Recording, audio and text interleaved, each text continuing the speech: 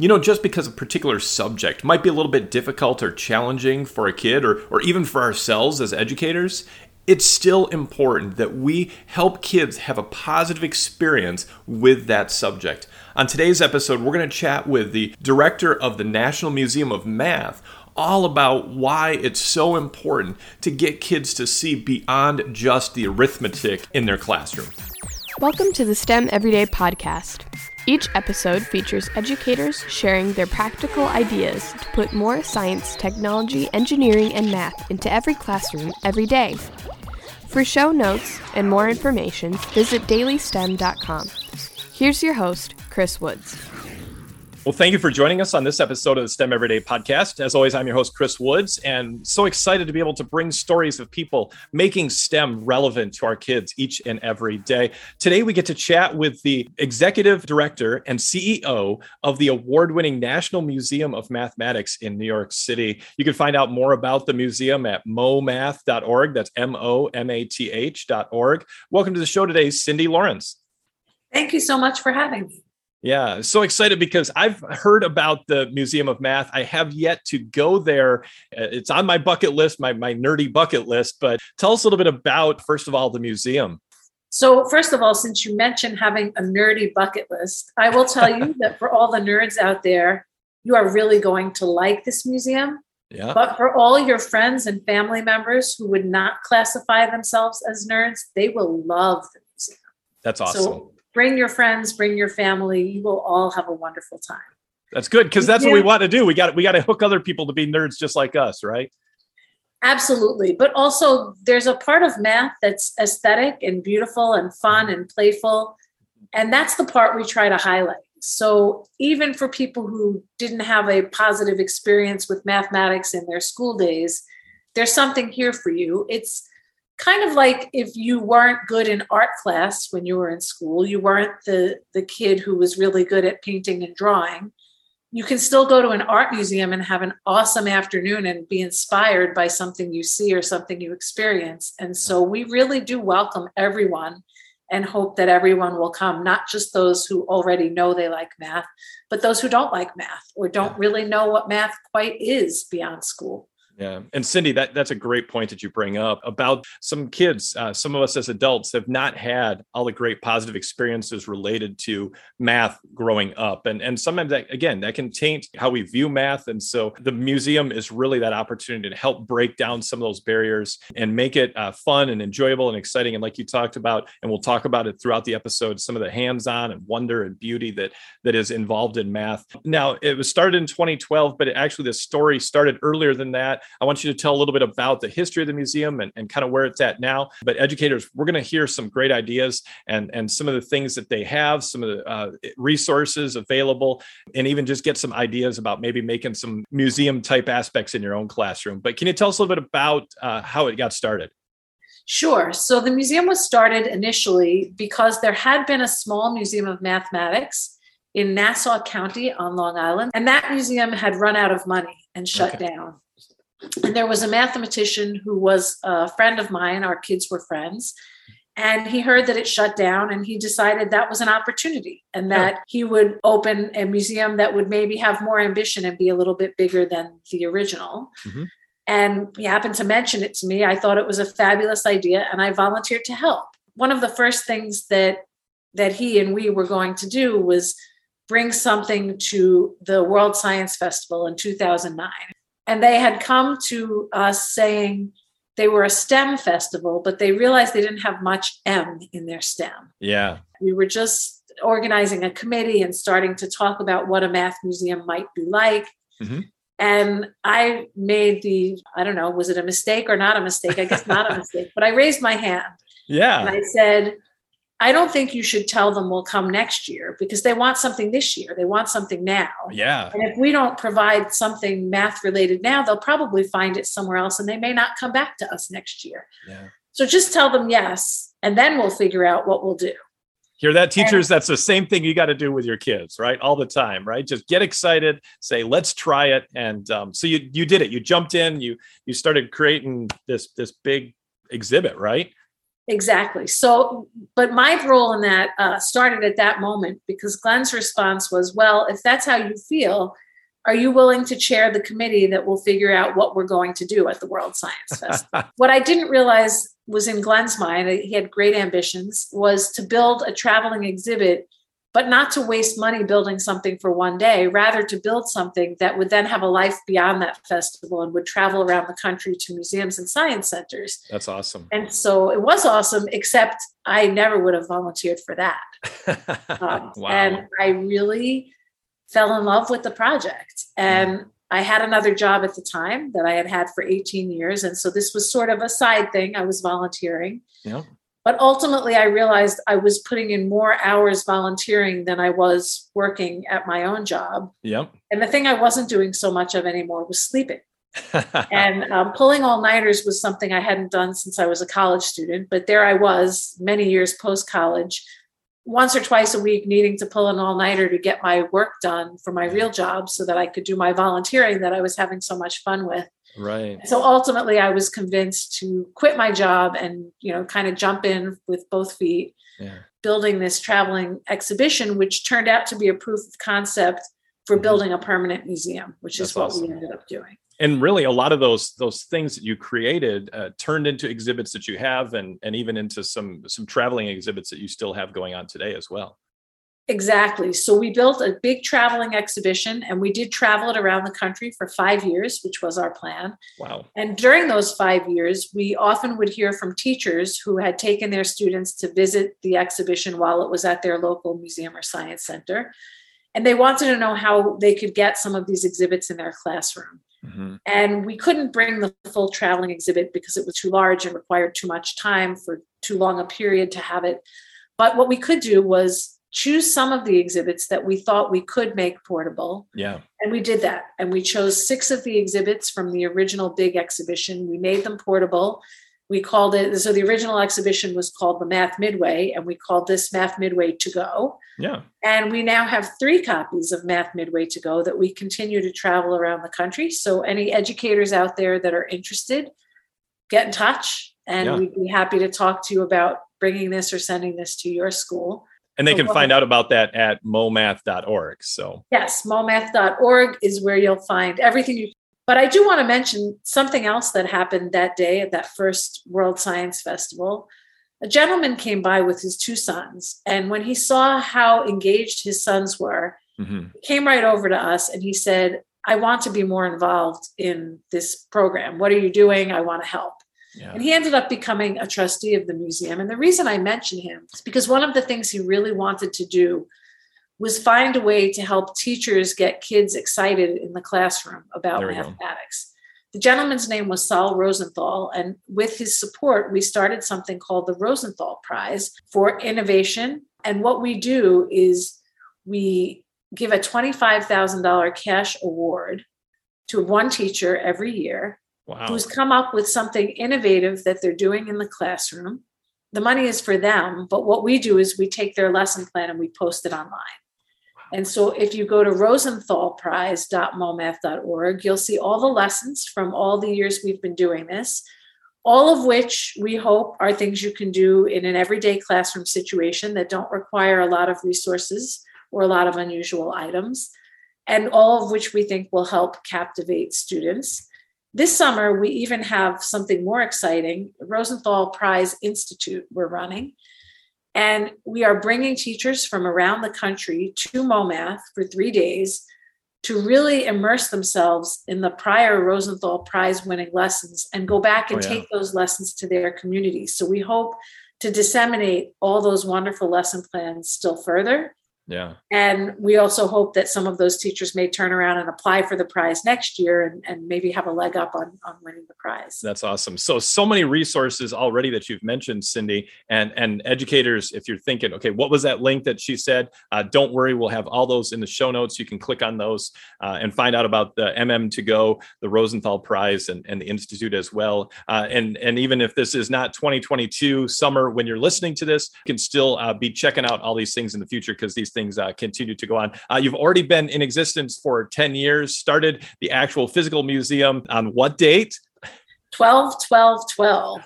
Perfect date for a math museum, right? So here they are 10 years later. Incredible opportunity to be able to inspire kids. Teachers, I assume, have brought kids. Families have brought kids. There's so many different types of exhibits that you have there at the museum. Maybe tell some of the listeners about just some of the fun, maybe top exhibits that are available there.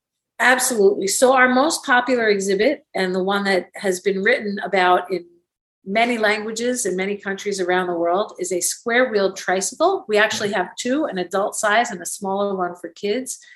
And you wouldn't think something with square wheels can be ridden and would work. It seems like it would just sit flat on the floor. And that's true if you're on a flat floor. Mm-hmm. But the beauty of mathematics is that it helps us make things that seem like they might be impossible, possible. Yeah. We couldn't go to the moon without mathematics. We couldn't be having this video call without mathematics. Right. And you can't ride a square-wheeled tricycle without mathematics telling you how to do it. So it is probably the one spot in the museum where the most pictures have been taken.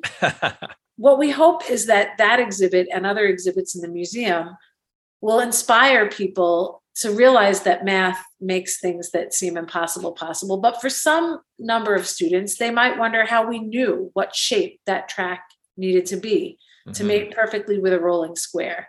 Well, it turns out you need calculus to answer that question. Yeah.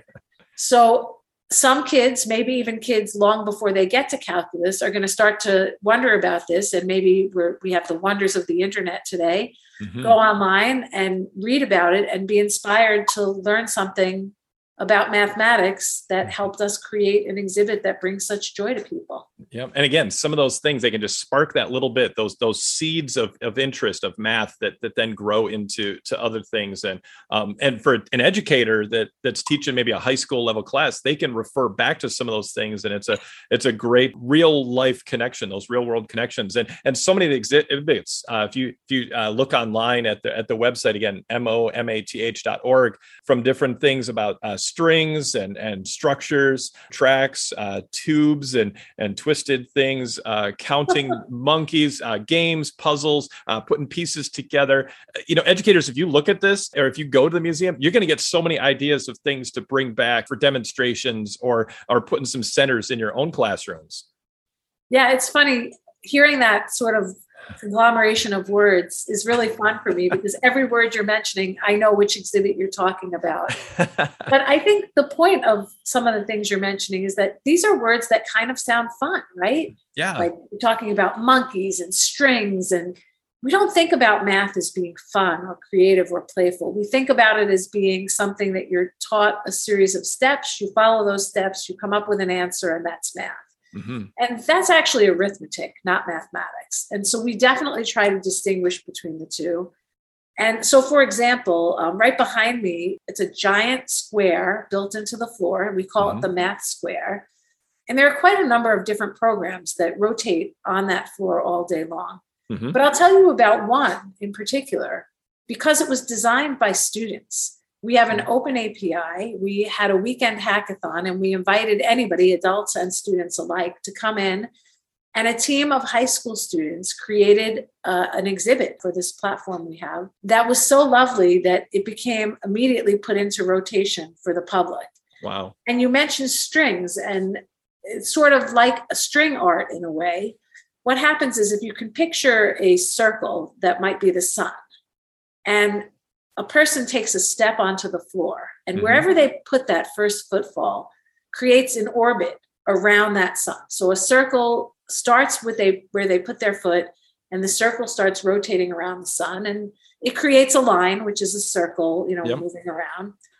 But now a second person steps on the floor at a different spot, a different radius from the center. Mm-hmm. And their planet has its own orbit.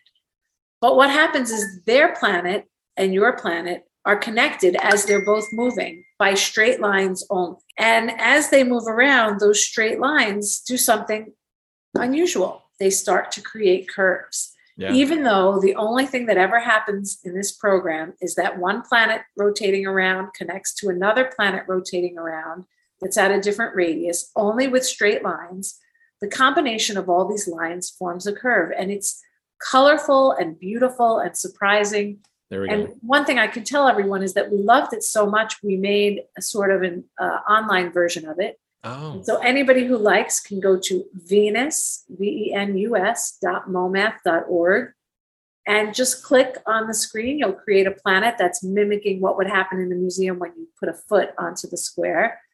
And you'll play with it and you'll see what I mean. that's awesome. And there are a whole bunch of virtual things and events on the website that go on throughout the school year, throughout the summer that teachers can join in and be involved in. Maybe talk a little bit about some of those as well, Cindy. Yeah, so interestingly, we were very much a physical only museum in the center of Midtown Manhattan. Mm-hmm. And then 2020 came and the pandemic hit. Mm-hmm. And we actually had been thinking about what would happen if the pandemic maybe forced us to close for a week or two. Yeah. I can't say we thought we'd be closed for more than a year, which is what happened. And so we started already in February looking into what it would cost to have a Zoom room, how many people could be in a Zoom room, how it might work. Yeah. Again, never thinking that we would actually need this. It was very much just a conversation, like you have a fire drill, but you don't really expect there to ever be a fire. Yep. So, but you know what? But math is like that. You have to prepare for all those different possibilities. So great job that you did that. And it ended up being a whole bunch of different virtual events. And so we started doing things on Zoom and doing things online. And that was actually something we'd often thought would be a good idea, but we just didn't have the resources. We were so busy running the museum and having visitors and classrooms and field trips. Mm-hmm. But now suddenly the physical museum was closed. And so we turned our entire attention of our full staff toward online programming. Mm-hmm. And as a result, we now have participants in our programs from 125 countries. Wow. Which, we did not have that before. So it really almost by default caused your growth to be exponential. Absolutely so. And we did that and found there were some benefits to that. Namely, we could have presenters from all over the world that we didn't have to worry about the logistics and the expense of bringing them to New York City. Yeah. And we found there were connections that could be made. Everybody was staying at home and isolating, and that was a very lonely time for people. And so the ability to form connections with people across the country or around the world at a time when you maybe didn't have your friends or your family with you. Mm-hmm. The ability for us to connect people that had worldwide reputations, amazing people, with anyone and everyone, to be able to say you were in a Zoom room with this person or that person who before you might never have had a chance to meet. Right. And even for a lot of children who were struggling with Zoom school, we were something that was both entertaining but also educational. And we got a lot of feedback from parents and teachers that they really appreciated this. And we even started doing online field trips. And that's something we continue to this day. That's awesome. When the museum reopened, we immediately had a lot of emails from people around the world saying, boy, we're not in New York. We don't expect to ever be in New York. We hope you're not going to go back to just being a physical museum. We really hope you'll continue with online programming. And so we have made every effort and continue to do that. That's awesome. And so for teachers, educators listening around the country or around the world, you can book a field trip now without having to book airfare or get on a train or a bus to come to New York. That's awesome. It just opens it up to even more possibilities. And again, it's all about building that seed of excitement for kids and helping them to get past that question that they all ask: when are we ever going to use this math? Why do I have to use this math? Because frankly, we all face that as educators, and trying to help make those real hands-on connections that are so valuable for kids. My answer to that is always, okay, first of all, there is a tremendous amount of utility in math. I mentioned cell phones before. Yeah. I didn't mention things like traffic light coordination. I didn't mention things like garbage collection. I didn't mention things like FedEx or airline routing. Incredible. All of those things wouldn't be possible to do as well or as efficiently without mathematics. Yeah. So there's a definite utility there. Mm-hmm. But also, when you learn mathematics, you learn to think logically. You learn to problem solve. You learn to think creatively about how to solve a problem you maybe haven't seen before. Yeah. So when we teach children and students to think mathematically, we are actually setting them up for success in all kinds of things they might do that they might not think about necessarily as being math. Yeah. And then the last thing I like to say is it's not all about utility. We don't go to an art museum because we hope to leave being able to be the next Da Vinci. We go to an art museum to have an experience, to have an aesthetic, enjoyable experience that is a very human endeavor. And so there's a part of math that I think you don't see when you're in elementary school or middle school or high school. You only begin to see it in college, and especially if you major in math or go beyond a bachelor's into graduate school in mathematics. You start to see some beautiful parts that you don't get to see in the beginning. And I like to say it's comparable to music. When you hear a beautiful symphony played by a wonderful orchestra, that's just a moving, emotional, heartwarming experience. Yeah. When you want to learn to do that, you pick up an instrument, whatever it is, and you have to learn how to read the notation, the music. You have to learn the mechanics of how to hold your hands or how to blow out of your mouth in a certain way. It doesn't sound good in the beginning. It's not so much fun to practice. You do a lot of your scales up and down, up and down. That's not the symphony you were hoping to play. But if you do all of that, then you prepare yourself to be able to create that symphony. And so I do like to say that MoMath in some way exists to be the symphony of mathematics. Yes, what you learn in the classroom is absolutely important because we couldn't create the world that we created at MoMath without many people knowing the basics and moving beyond that and coming up with some really wonderful ways to share that with a general audience. Right. Wow. That's so inspiring, Cindy. I really appreciate me as a math teacher and a math major in college myself. Just to hear all that expressed like that is so inspiring, and to help our kids to realize that, to get to that symphony level, you have to pick up the instrument and you have to practice and to get good at it. And that's a great reminder for each one of our students in our classrooms. So and really, if I could say one more thing about education and students in the classroom that I think is important. Somehow in our culture, we have this sense that there are some people that are math people and some people that aren't, which I think is a fiction. And I want to make another analogy to music, which is there are some children that are innately talented at music. They may have perfect pitch. They may sit down at a piano and be able to mimic a song they just heard on the radio without ever having had a lesson, which is amazing. It's an amazing talent.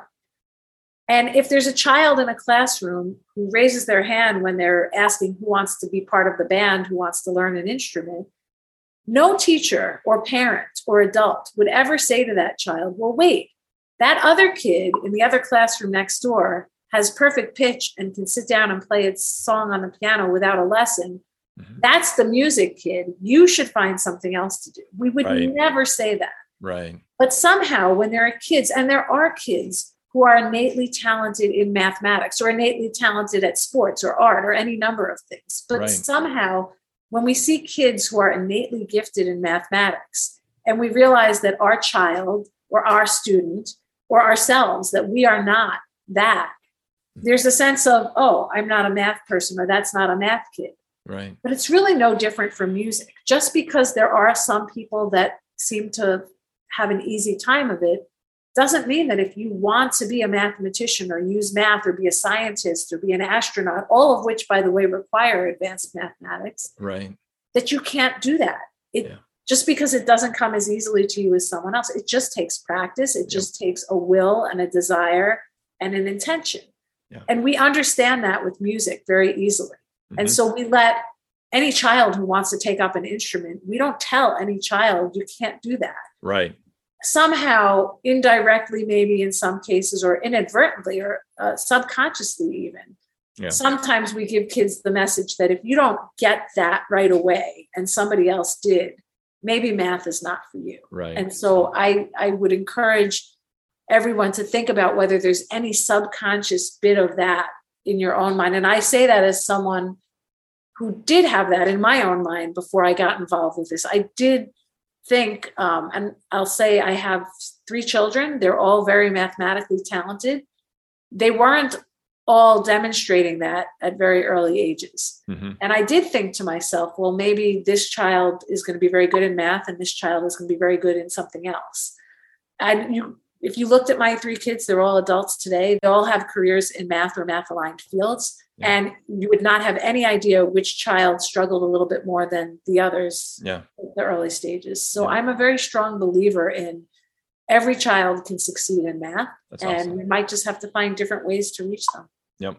Appreciate that. That's so right on, Cindy. Again, great chatting with you today, Cindy. Cindy Lawrence, the Executive Director and CEO of the award-winning National Museum of Mathematics in New York City. I do want to ask one final question. If you could have someone come and be that ultimate guest at your museum, who would that be?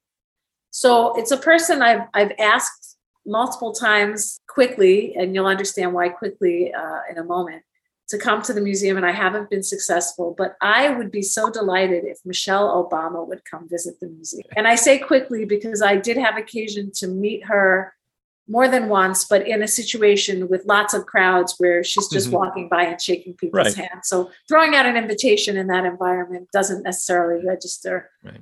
But I thought she was a wonderful role model for women and for Black people in our country. And these are 2 groups that are very underrepresented in mathematics. So we are very much hoping to get young girls and young Black people to understand that math is a place where they belong and they should come. And I feel like if I could have Michelle Obama in the museum, that would immediately speak to many young people that math is a place where they belong. So if anybody hears this, who knows Michelle Obama, please give her my invitation. All right, there we go. Reach out if anybody happens to know. And again, like you were mentioning earlier, Cindy, it really is. It's for every kid, every day to have that opportunity to do something. It's incredible. And math is really available for each and every one of those kids and helping them to see and realize that opportunity really works for them. So I really appreciate chatting with you today. Again, educators, check out momath.org and click all the links in the show notes as well. And just keep up the great work that you're doing there at the museum. Thank you so much for having me. It's been a real pleasure. And again, educators, remember you can subscribe on your favorite podcast app, leave a reviews to help more educators find out about great places like the National Museum of Mathematics in New York City and all the great people doing amazing things to help more and more kids each and every day get excited about STEM. Keep up the great work, educators. And if you need to connect with me, head to dailystem.com. And until then, make education, make that math, make that STEM for each and every kid every day.